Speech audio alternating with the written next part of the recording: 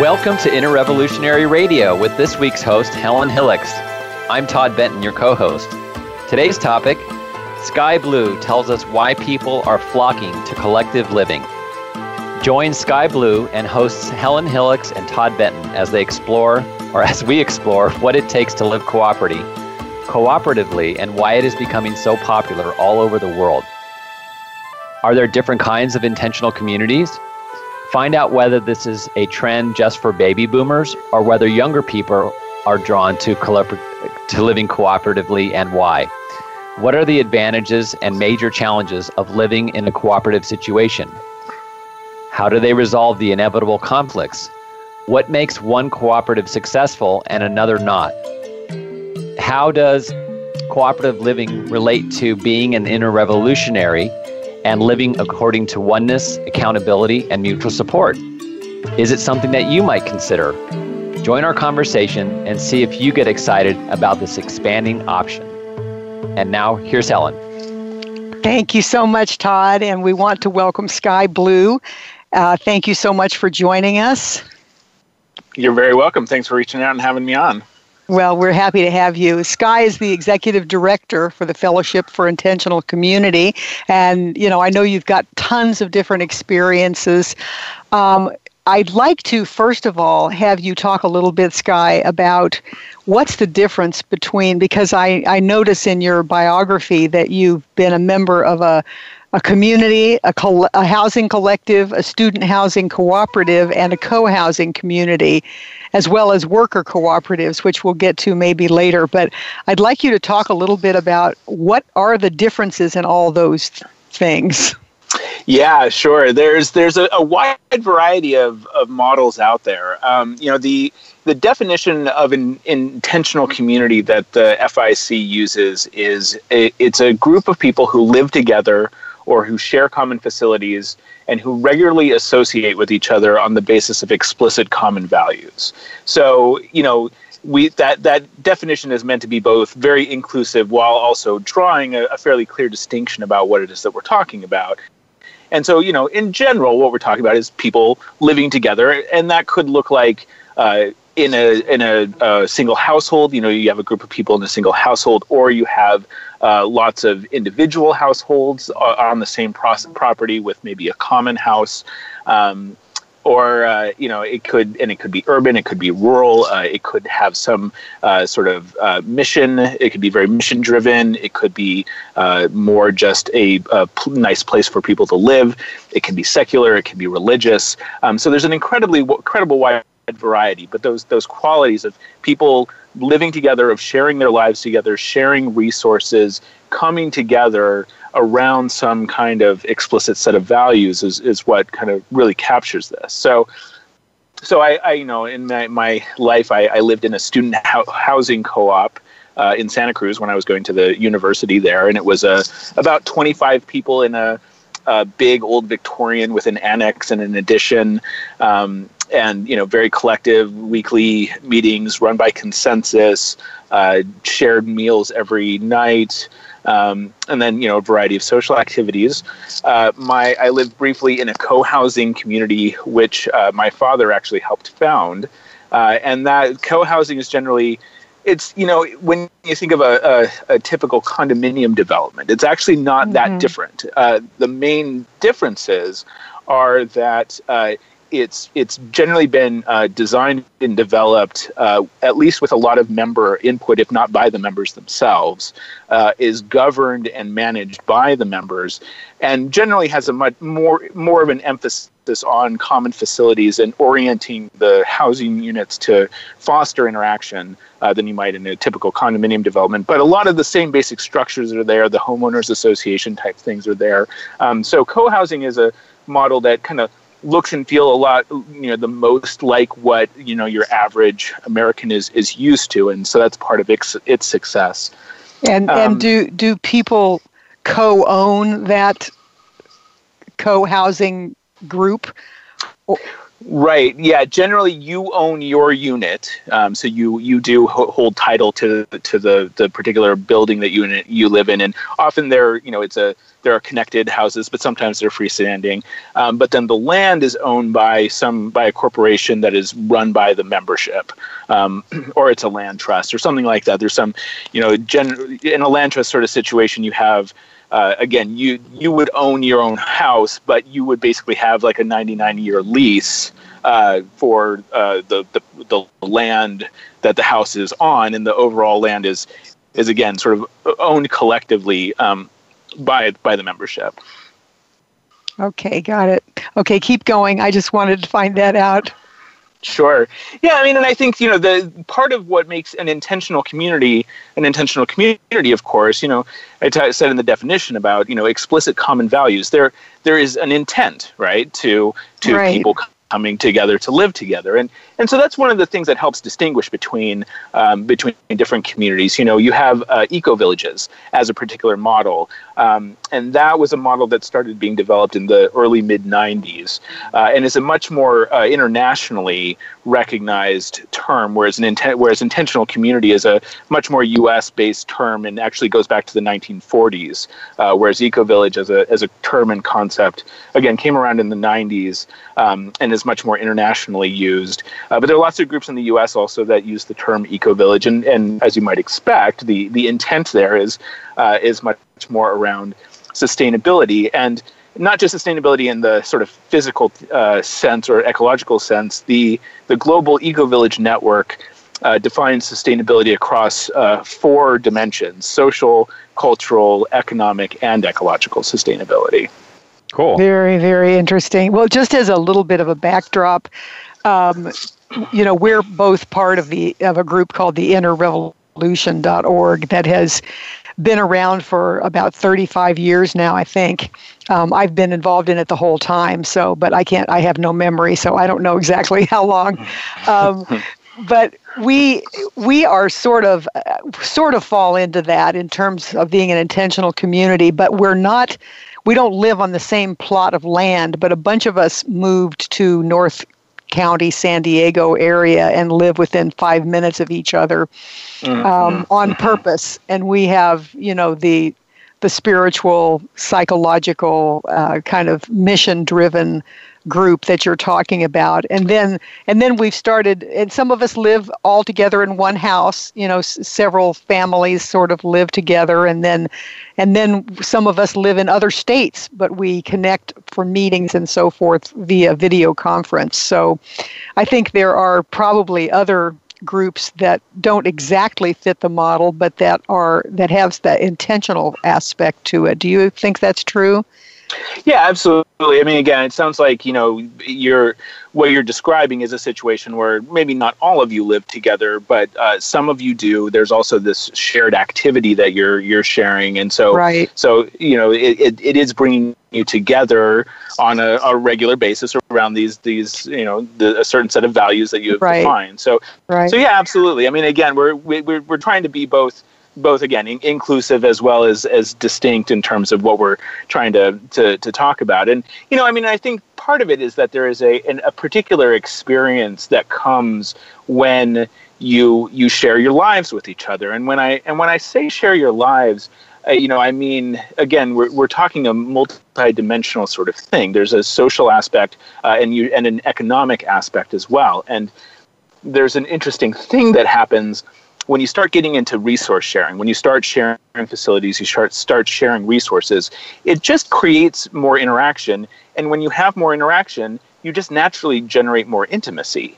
And so there is just this naturally occurring intimacy and satisfaction, ultimately, that comes from living this way. More just becomes possible. There's more of a sense of support, of closeness, of abundance. You're more likely to share more once you have a positive experience of sharing.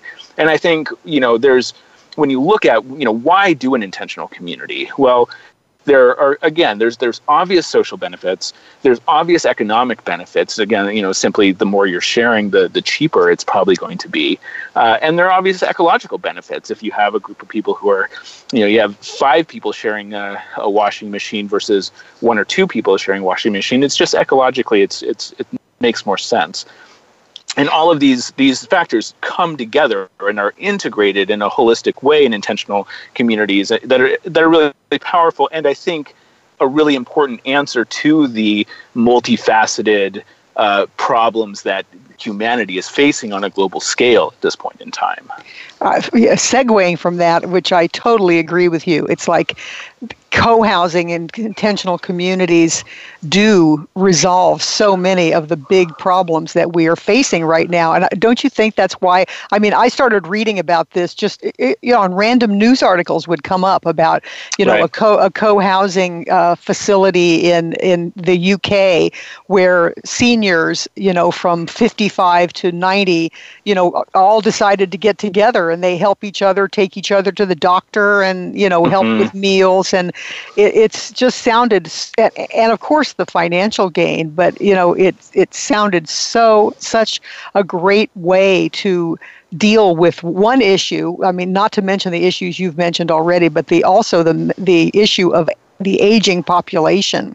Absolutely. And I'm in that age, I'm 68, and thank God I'm very strong and healthy, but I know a lot of people who aren't and are, of course we're aging all the time, and there are so many of us, baby boomers, that the intentional community situation seems to me like it really supports the whole group and the whole economy, the whole globe in helping, helping with that population in particular.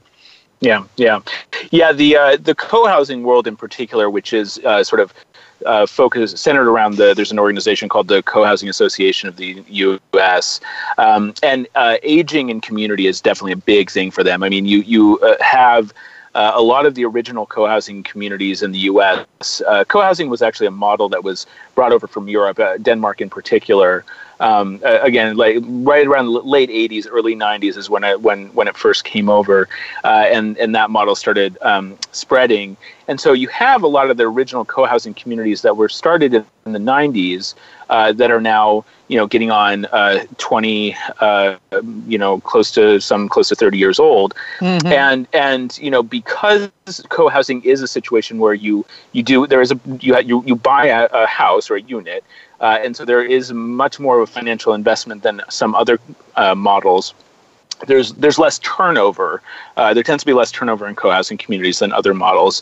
And so a lot of co-housing communities are facing the situation where, a lot of the people who started them, were in their 30s and had young kids and are now much older. The kids have gone off to college, and the age demographic is starting to skew much older. Mm-hmm. And, there's a whole, there's trying to, and many communities are trying to address this on multiple levels. Like they want to maintain the intergenerational aspect. They really value that. There's something really special about intentional communities that do allow for a really integrated intergenerational community. And where I live at Twin Oaks community, we've managed to do a really great job of this. It's about 100 people. Our youngest adult member is, I think, 18 or 19, and our oldest adult member is around 80 right now, and we have a pretty even spread throughout the decades. And that's just so cool. It's really special to be able to just have all of those different age groups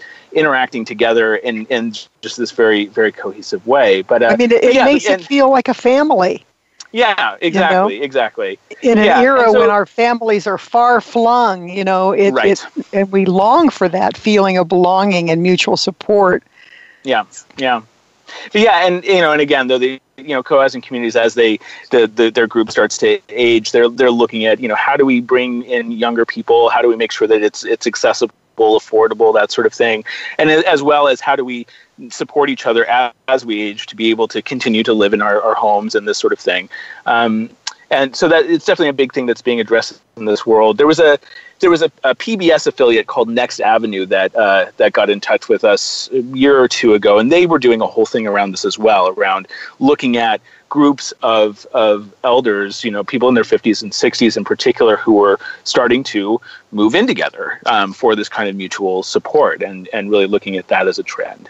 On the flip side, you do see lots of young people who are also very interested in this, and different models that are popping up that are more driven by young people. I've had a couple other news outlets, college papers, different things contact us recently who have picked up on this trend of millennials really looking at this as an option, both because of declining economic opportunity, but also because I think, like what I was talking about, the social, economic, and ecological benefits and the way that they're intertwined, I think millennials kind of get it more intuitively, because of, again, where we're at in the world. And I think the increasing recognition of the problems that that are facing humanity. And I think the 2000s were a time of really starting to wake up and be like, okay, there are some big problems here, and actually starting to really face things. And I think in this decade, we're starting to see people really looking more for solutions. And, the amount of media attention that intentional communities has really spiked over the last couple of years. And I think it's because, media outlets are recognizing that their audience are looking for solutions. And so they're looking for solutions. And lo and behold, they come across intentional communities as one to put out there. I am kind of an addict, or at least used to be, of home and garden TV. And, the trend over the last couple of years has been toward tiny homes.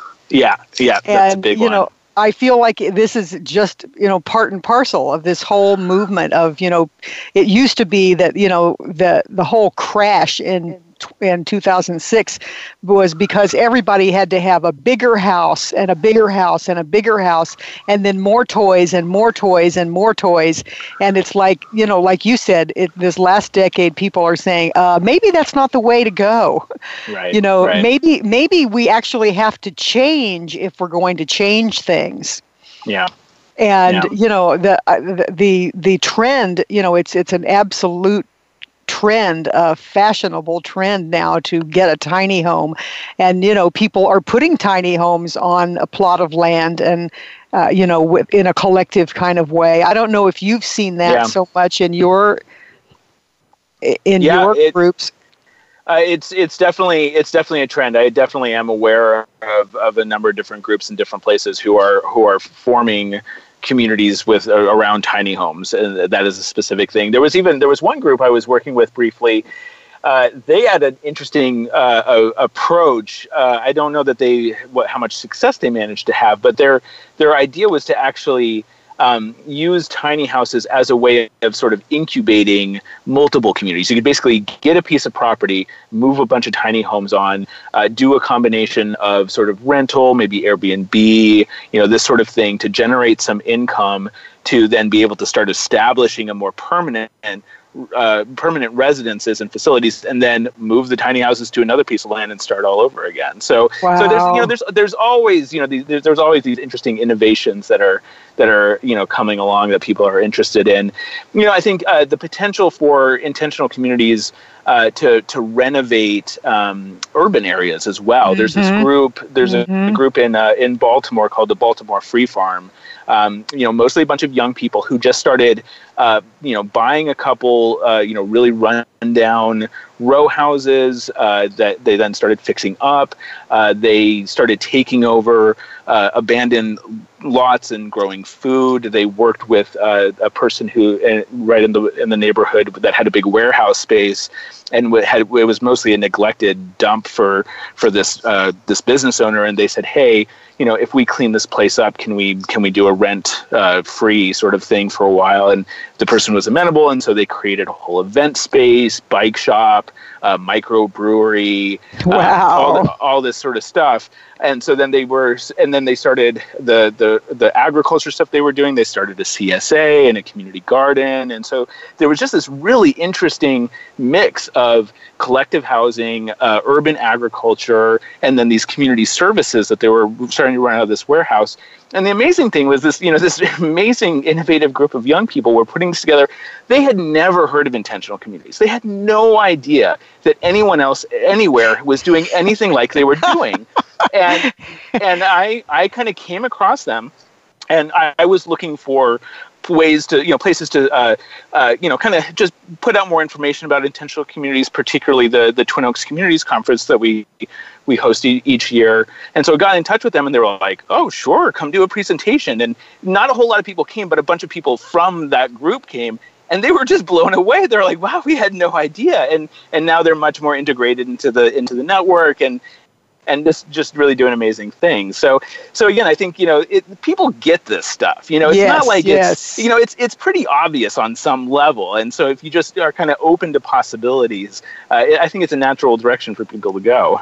I couldn't agree more. And I think you're right, and we're talking about the inner revolution principles of oneness, accountability, and mutual support. I mean, it's like the oneness aspect of it always comes to me when I see things like that, where people are coming up with the same solution in different areas and they don't even know about each other. But it's in the oneness. It's just intuitive, like you said. It's kind of like a duh. You know, it's like and one thing I've noticed, I'm a counselor by trade, and I've noticed in my younger clients that, and I'm talking young, meaning college age kids, they don't want to just get out of college and go into the rat race like their parents and every other person. They are stopping to say, what can we do differently? And not just on the level of finances, like you said, but on the level of, there's got to be something out there where we can all do what's for the highest good of all, and not just be greedy and competitive, but, cooperative. And I think that more and more people are going to turn to this alternative in one iteration or another. I'd like to have you talk a little bit about, speaking of counseling, how do intentional communities resolve the inevitable conflicts, of whatever it might be, they just have got to come out. They've got to happen. And how do you guys resolve them? What kind of, I've read about it, but I want to hear your take on it. Yeah. I mean, it is a really crucial aspect. I mean, I think, when people ask, what are the most important things for a successful intentional community, the top three that I usually talk about are, one, having a clear sense of purpose. Whatever it is, whatever your purpose is, just being clear about it. The other one would be finances, like making sure that you're really dealing with your finances in a really accountable, as you said, transparent, equitable way.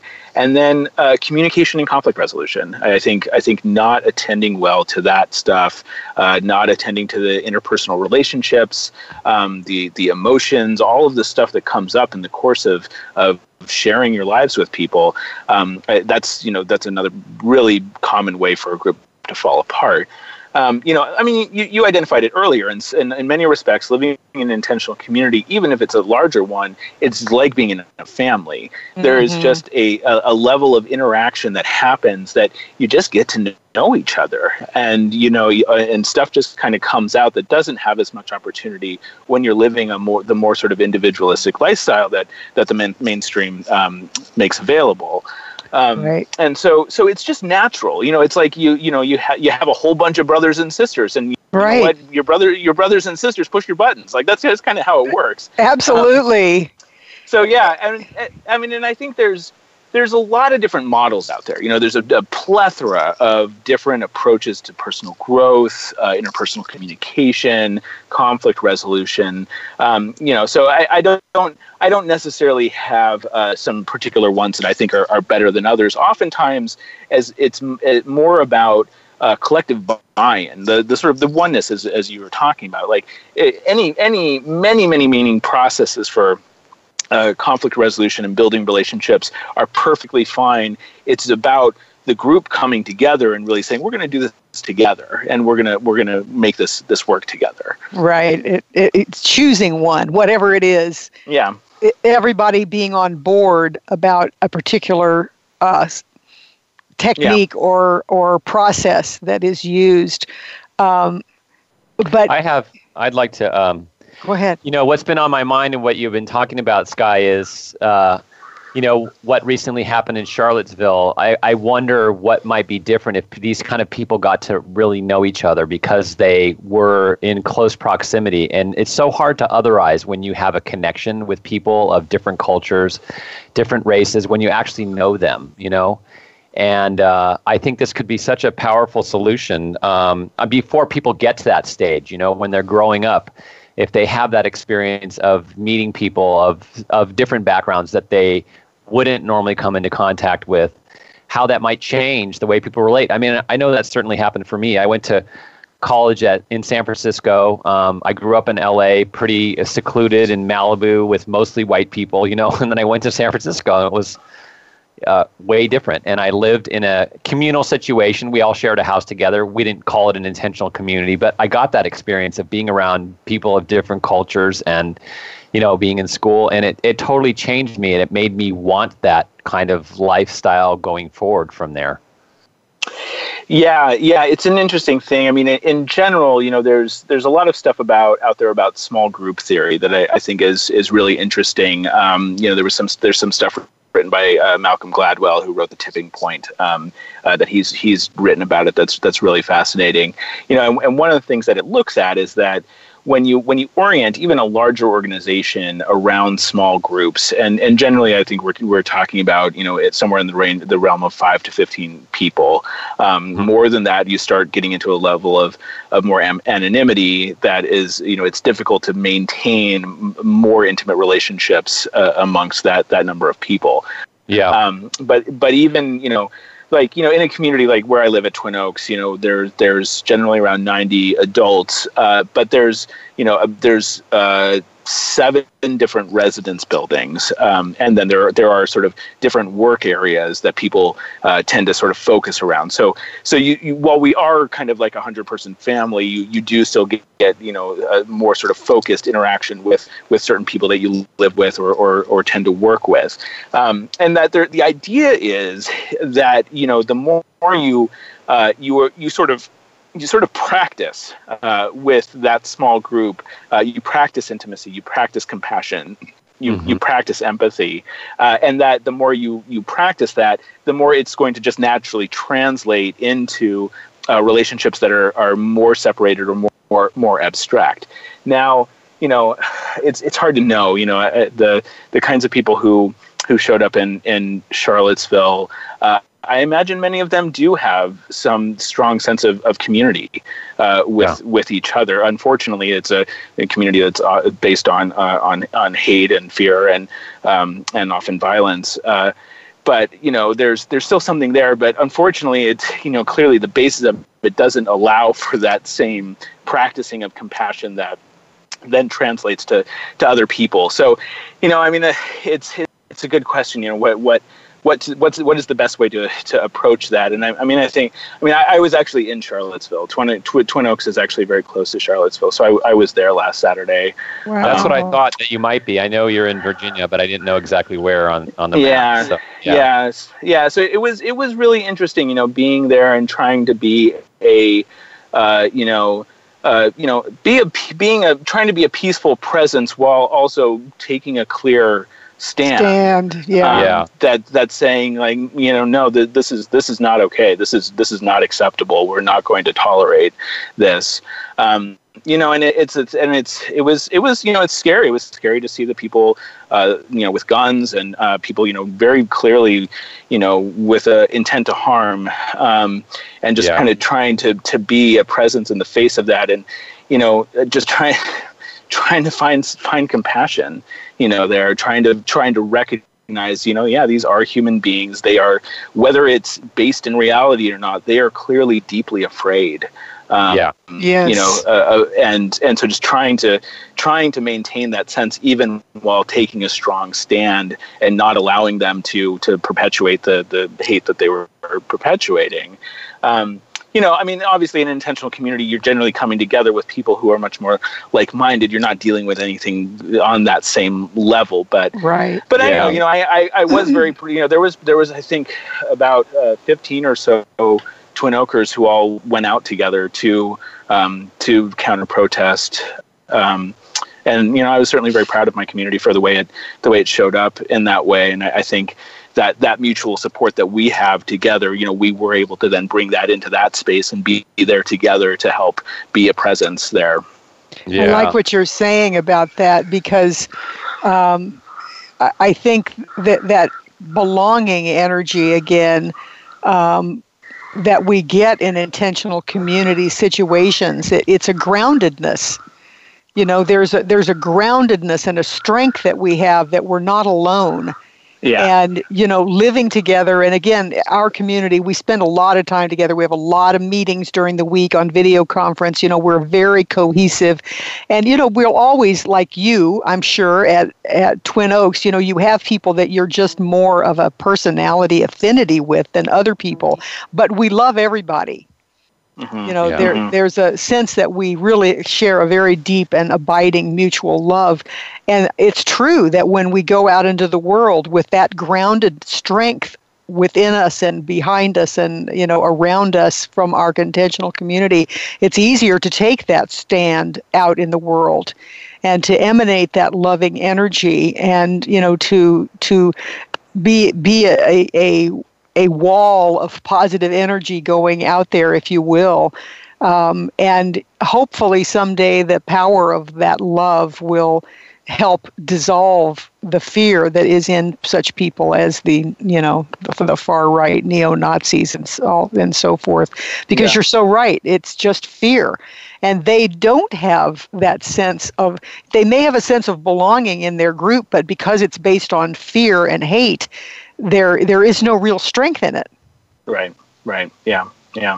So I love the intentional community idea from the perspective of expanding love. Go ahead. Yeah. Well, and I think getting back to, your kind of your original question about conflict resolution, I think there's an interesting distinction to be made where, there is this this love and caring that we're practicing with each other, and that we're going to be there for each other. At the same time, and again, this is sort of it's analogous to your family. Like, you love them, you don't always like them. You don't always get along. You might say, like, I love you, but I don't like you very much right now. We get into that. And of course, it's important to, as much as possible, remember, what we are here for, and the support and the love and the caring that we're trying to practice with each other.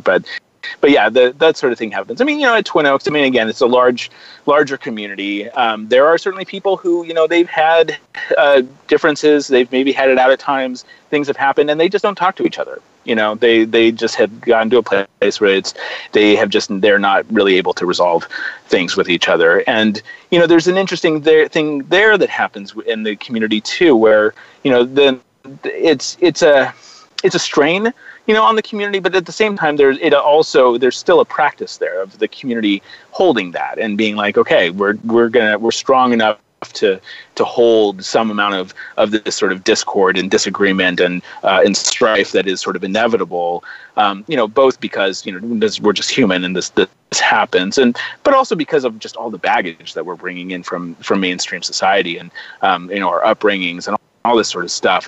The kind of competitiveness, the scarcity, all these sorts of things. It's so antithetical to what we're trying to do in intentional communities. And so, of course, all of that training, all that conditioning, it comes up in different ways. And we run into conflicts with the community as a whole or with each other and that sort of thing. And, and sometimes the best we can do in terms of dealing with it isn't great. Again, it might look like people not speaking to each other. But I think for the most part, there is also a sort of social pressure that comes in, at times where it's like, if something is so acute, there's going to be enough people encouraging their friend in the situation, like, hey, this is really sucking. You really need to do some work here. So, I think there's just sort of a more natural impetus to do that work, even if people are resistant to it or not necessarily committed to it. They're still, if they're there, there's going to be some motivation to do that kind of work. Right. There's an implicit commitment to work it out. In our community, it's a very therapeutically oriented community. So we would say, you guys need some sessions. Right. And, they may have 5 sessions together and they still don't like each other worth a hoot. But, eventually over the years, because that's how it is, we have a pretty, a core group of 25 people or so who are very dedicated, and there's a lot of longevity. So eventually they work it out. But I agree with you, and I think it's a more realistic model of the world. Yes. Not everybody's going to commit to that kind of therapeutic work.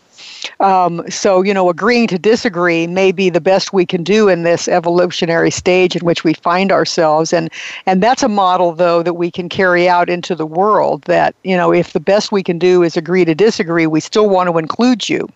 Yeah, exactly. We still want to relate to you. We still want to give you a hug. We still want to listen to you. We still want to hear you. And, that's what I hear you saying about, that is an effective model, again, at this stage. And I hope that energy can spread. Yeah. I love what you said about that whole thing, Sky. There's a level of wisdom and honesty and reality. I mean, that is reality. There are people, when you're part of community, there are people that you're going to not like. Yeah. And learning how to live with that, and then the community being strong enough as a community that it can kind of wrap its arms around those people and hold that, like you said, hold that inherent conflict without having a loss of power as a whole community. Yeah. That's really important.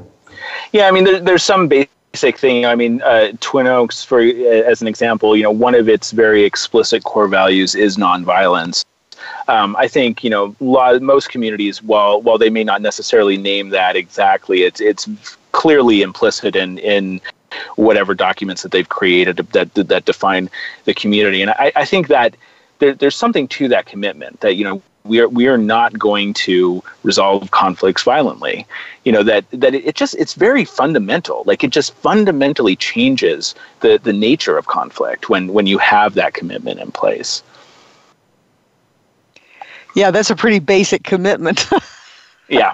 And it's hard for people to hold. I mean, I saw a Vice video today, and it was heartbreaking for me because of the violence, just they were effing, this guy that came out to talk. And I understand they were upset. Someone got run over. But, just the hatred from the other side was then it feeds the whole thing. It's like, it's frustrating to see that, and I understand the pain when you see someone get run over by a car. But it's hard because I wasn't there. I can't say what I might have been experiencing if that had happened to someone close to me, my friend, or even just having seen it or felt it. Yeah.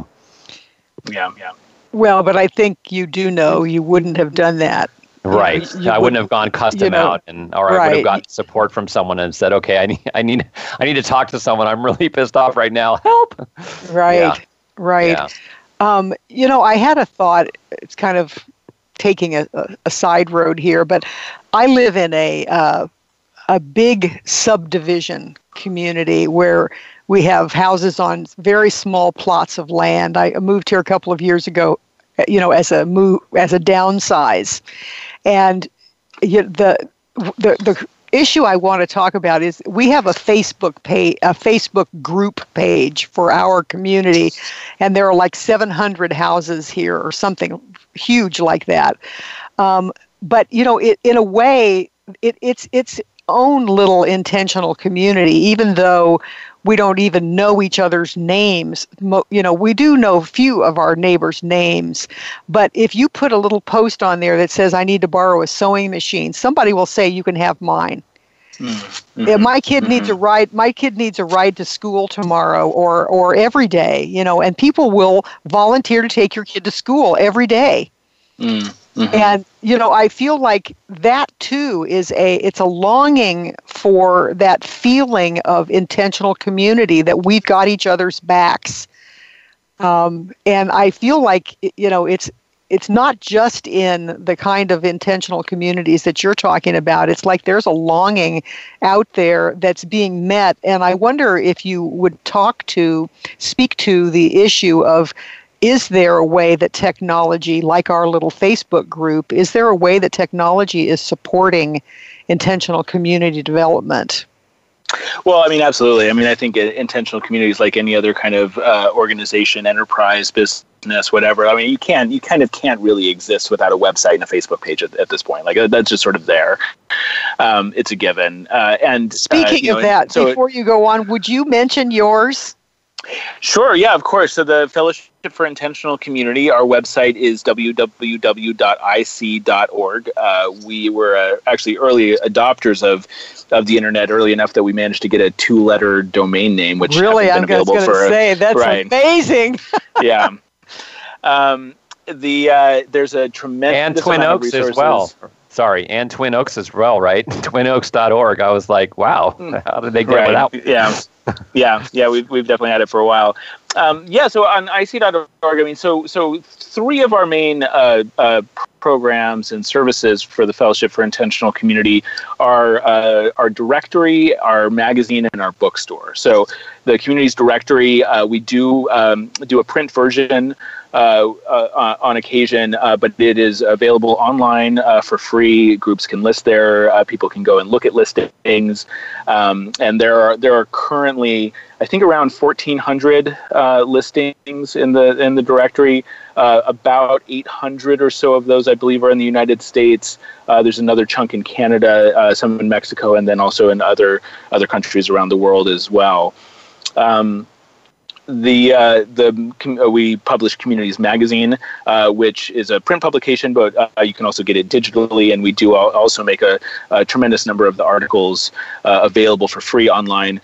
Also, as a membership benefit, if you become a member of the FIC, you get digital back issues for free of Communities Magazine up to 3 years ago. And it's just, it's a quarterly publication, just a treasure trove of wisdom on intentional community and cooperative culture.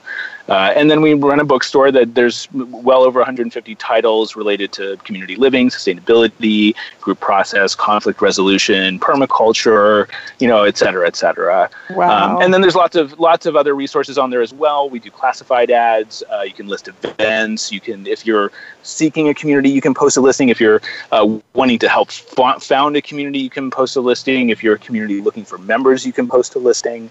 So a lot of different things. Yeah. So we really just try and put out as much information as possible. Of course, we have a blog, we have a Facebook page. So, all great ways to connect with what we're doing.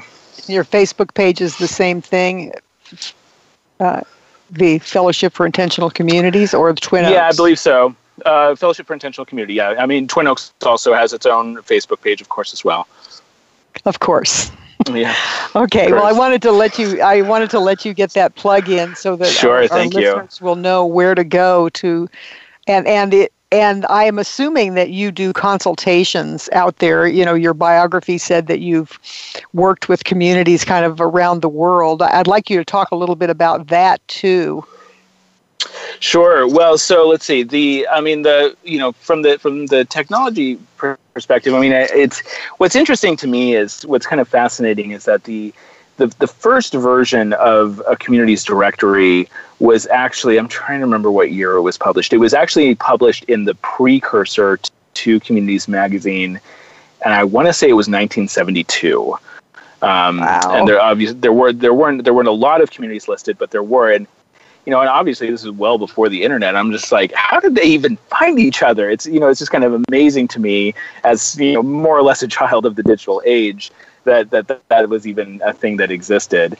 But obviously, it's the internet has been of huge benefit. I think, let's see if I can remember, the 1995 Communities Directory had 200 something listings. The 2010 directory, I think it was the 2010 one, had about 500 something, and then the 2016 had about 1,200. So clear expansion going on there, and I'm sure and of course the internet has played a key part of that and being able to organize. I was just going to say, what's so funny about that to me, Sky, is that in a lot of ways, it feels like a throwback, to old times when people lived more in interdependent community kind of situations. You never left your family, generations lived together and so forth. And in some ways it feels old-fashioned, quote unquote, like that, although I know it's not really. But, it's just ironic to me that the technology is helping us to go back to this way of living that we think of as old-fashioned. Sure. Yeah. I mean, I think if you look at, Native and Indigenous peoples around the world, of course, there's and the idea of an intentional community is definitely kind of harkening back to that, or trying to recapture some of what has been unfortunately killed and destroyed around the world. But I think, indigenous cultures tended to have this integration of their values, of their spirituality, of their culture within their lifestyle, and just a natural communalism and sharing and working together. That again, that's definitely something that we're trying to get back to. But even if you look at European settlers in this country, I mean, despite what the atrocities that some of them may have committed or whatever, they did often come. They were often a particular spiritual group that was, trying to find a place to be able to just go and do their thing and live and live together.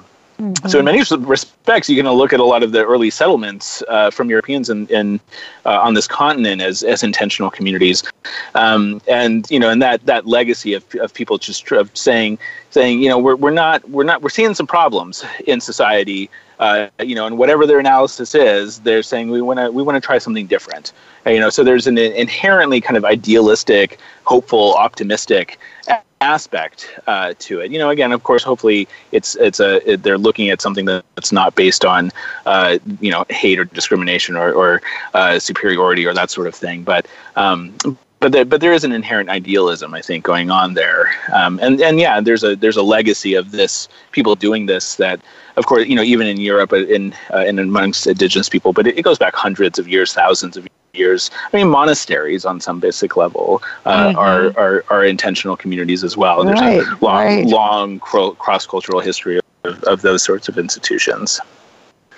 What do you think is different about the intentional, the communes, let's say, of the 60s and what's happening now?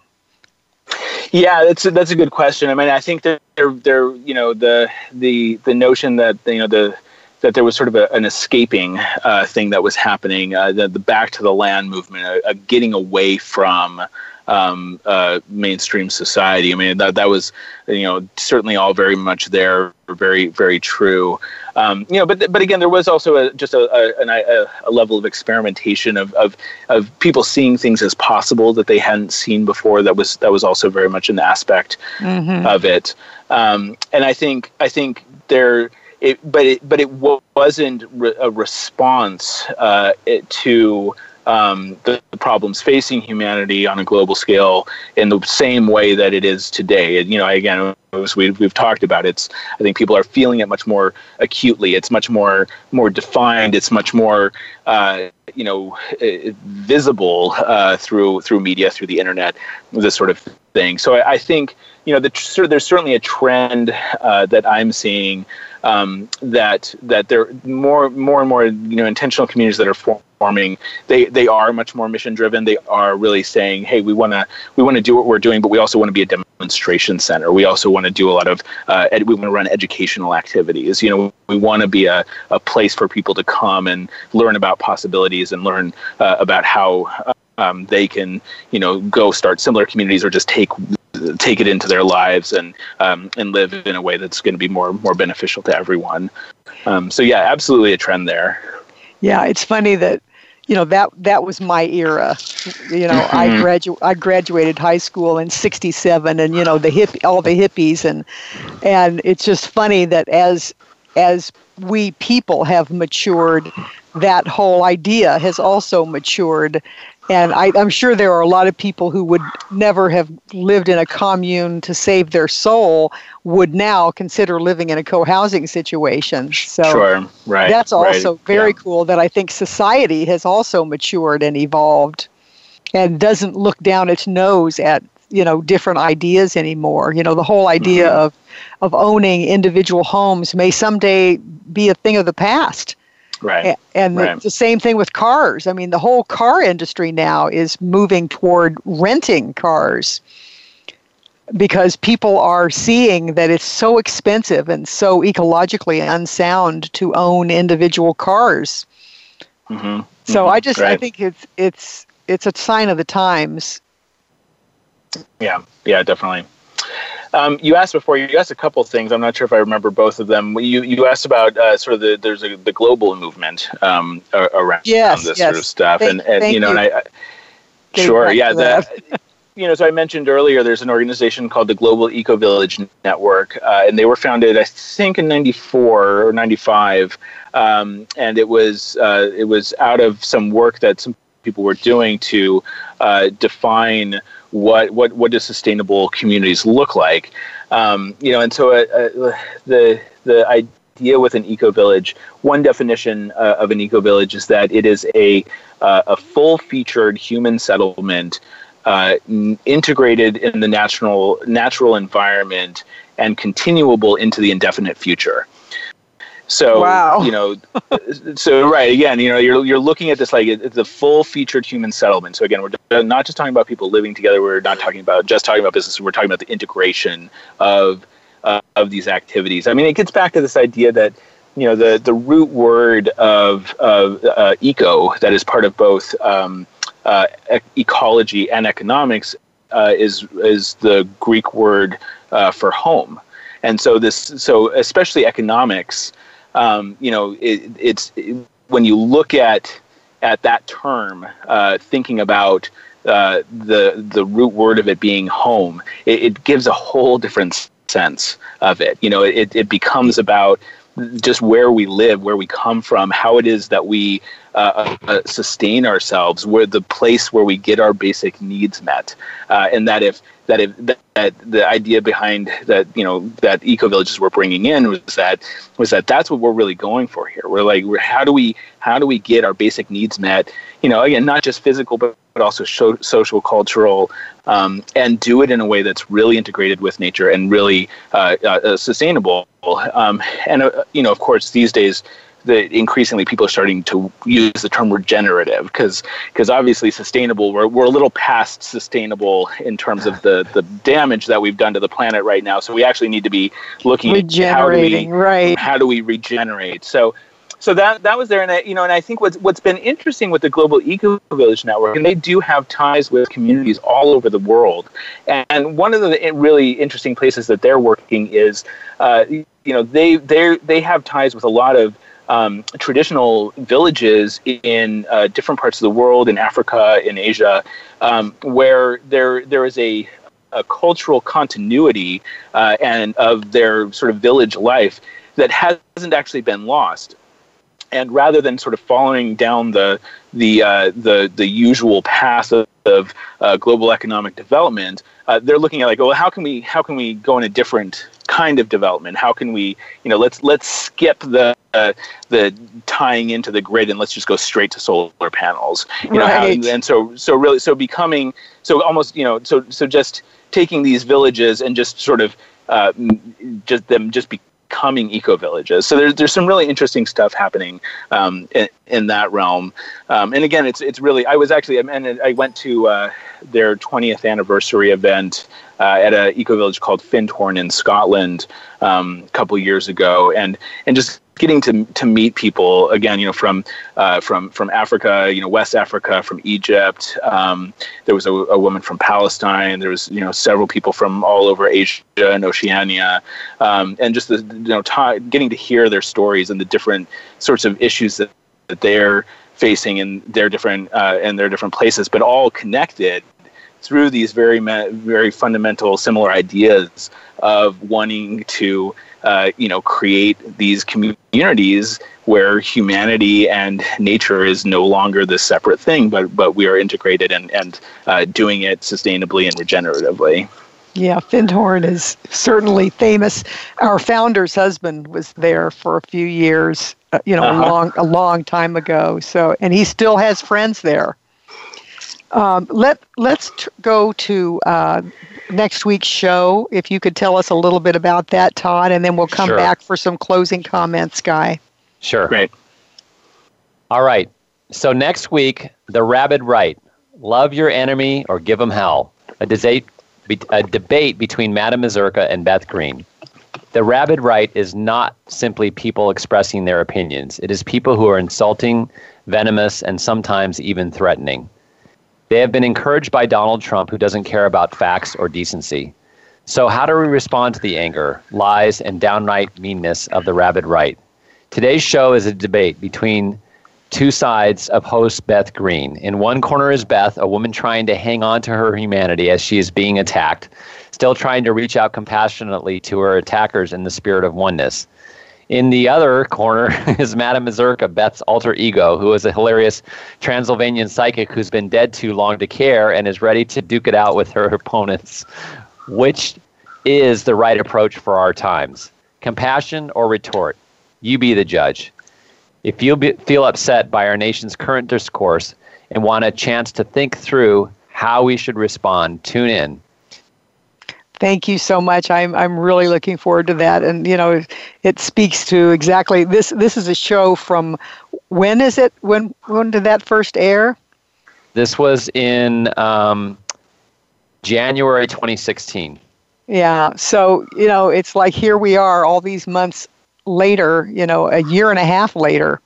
Right. And we're still, it's so timely. It's just so sad. But anyway, that's for next week. And Sky, thank you so much for being on our show. I mean, you were such a wealth of information, and I feel newly encouraged about the way that a lot of people are moving. Even though others are going in a direction we can't condone, there are many of us who are going in a direction that is regenerative. And, you certainly represent that in your personal life and in your professional life. And what would you like to say, just to say goodbye to our audience today?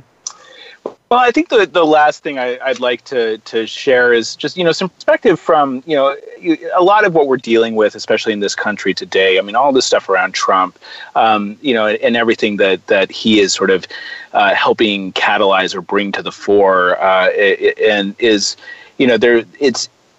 there's one of the things that I think is happening is, we're starting to talk about both race and class in a way that it seems like we haven't been able to talk about as a society before. Mm-hmm. And I think there's something that's been really powerful there, and yes. it is starting to grow more within the intentional communities movement as well. And, I talked earlier about the idea that intentional communities are essentially these very idealistic, hopeful, ways that people are trying to respond to issues that they're seeing in society.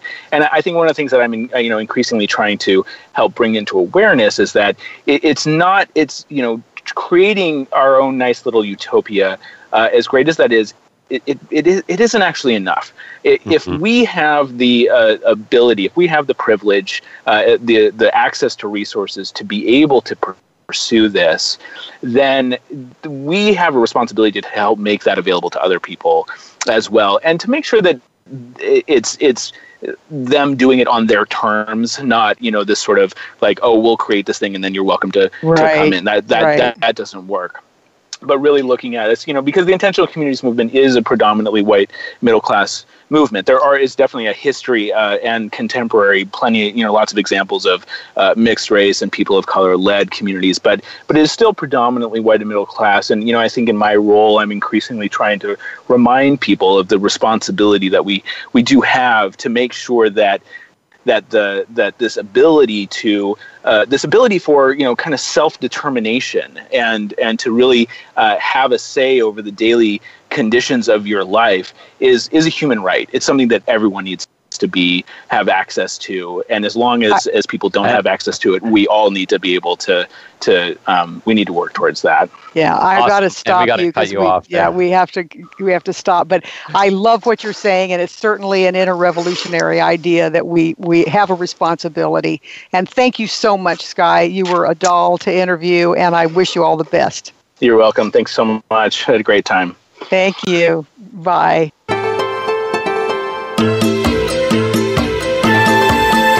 Thank you for joining us for this edition of Inter-Revolutionary Radio. The next episode will broadcast live next Thursday at 6 p.m. Eastern Time, 3 p.m. Pacific Time on the Voice America Variety Channel. Be inspired. Join us.